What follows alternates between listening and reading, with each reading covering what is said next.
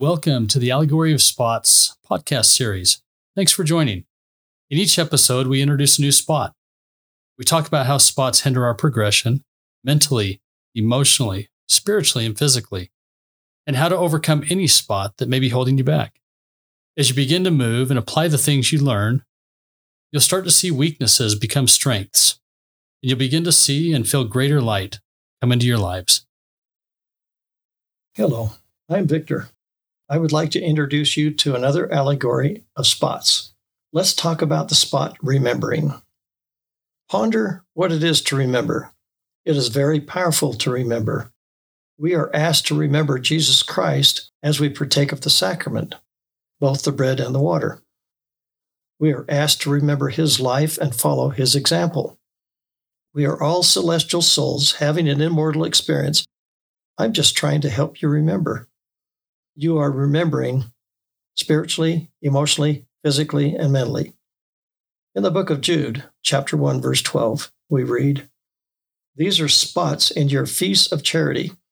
When they feast with you, feeding themselves without fear, clouds they are without water, carried about of winds, trees whose fruit weareth, without fruit, twice dead, plucked up by the roots."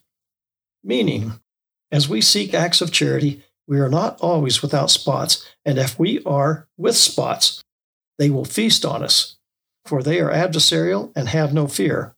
They are like shepherds caring only for themselves, like clouds without water, carried along by the winds, like autumn trees without fruit, dead and uprooted.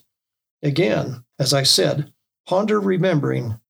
To remember is very powerful. When we were born to this world we live in, we came without any knowledge of where we came from or had any memory of our life in the pre-existent world.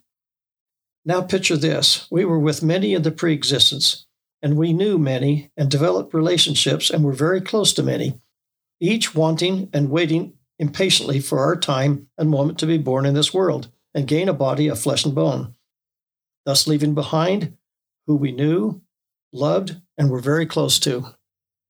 Now here, we are living each day's life's experiences, learning, growing, searching, and some trying to remember who we were with or known or had been best friends with in the pre-existence.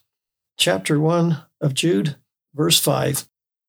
"I will therefore put you into remembrance, though ye once knew this, how that the Lord, having saved his people out of the land of Egypt, afterward destroyed them that believed not."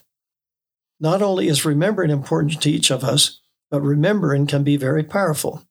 And when we are at a rare moment, when we are able to faintly remember or know that something is familiar, or we have that sense with a person that we just met, do I know you, or have we met before? As Jesus Christ is trying to help us remember, we are taking the sacrament each week, and as we partake, we are pondering and remembering what Jesus Christ did for us in the Garden of Gethsemane. As we partake of the bread, which represents his flesh, and the water, which represents his blood, we are remembering Jesus Christ spiritually, mentally, and physically. Thank you for listening to this Allegory of Spots, Remembering. At the end of each episode, you'll hear us repeat the steps on how to remove your spots. It's simple. There are 4 steps in the process. Number 1. Start by making a comprehensive list of all the things in your life that you need to get rid of, or repent of, or even be healed from.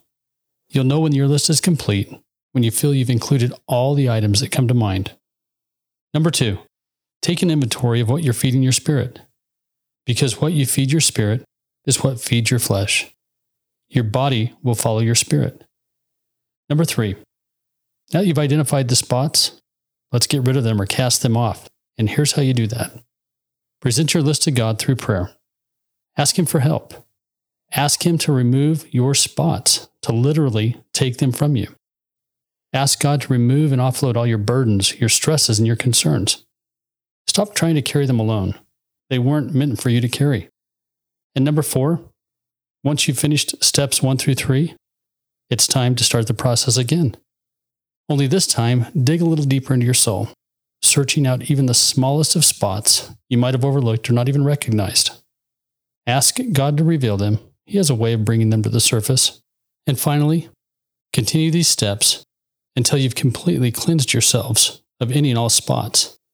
Then move forward day by day, using the atonement of Jesus Christ to keep yourself unspotted.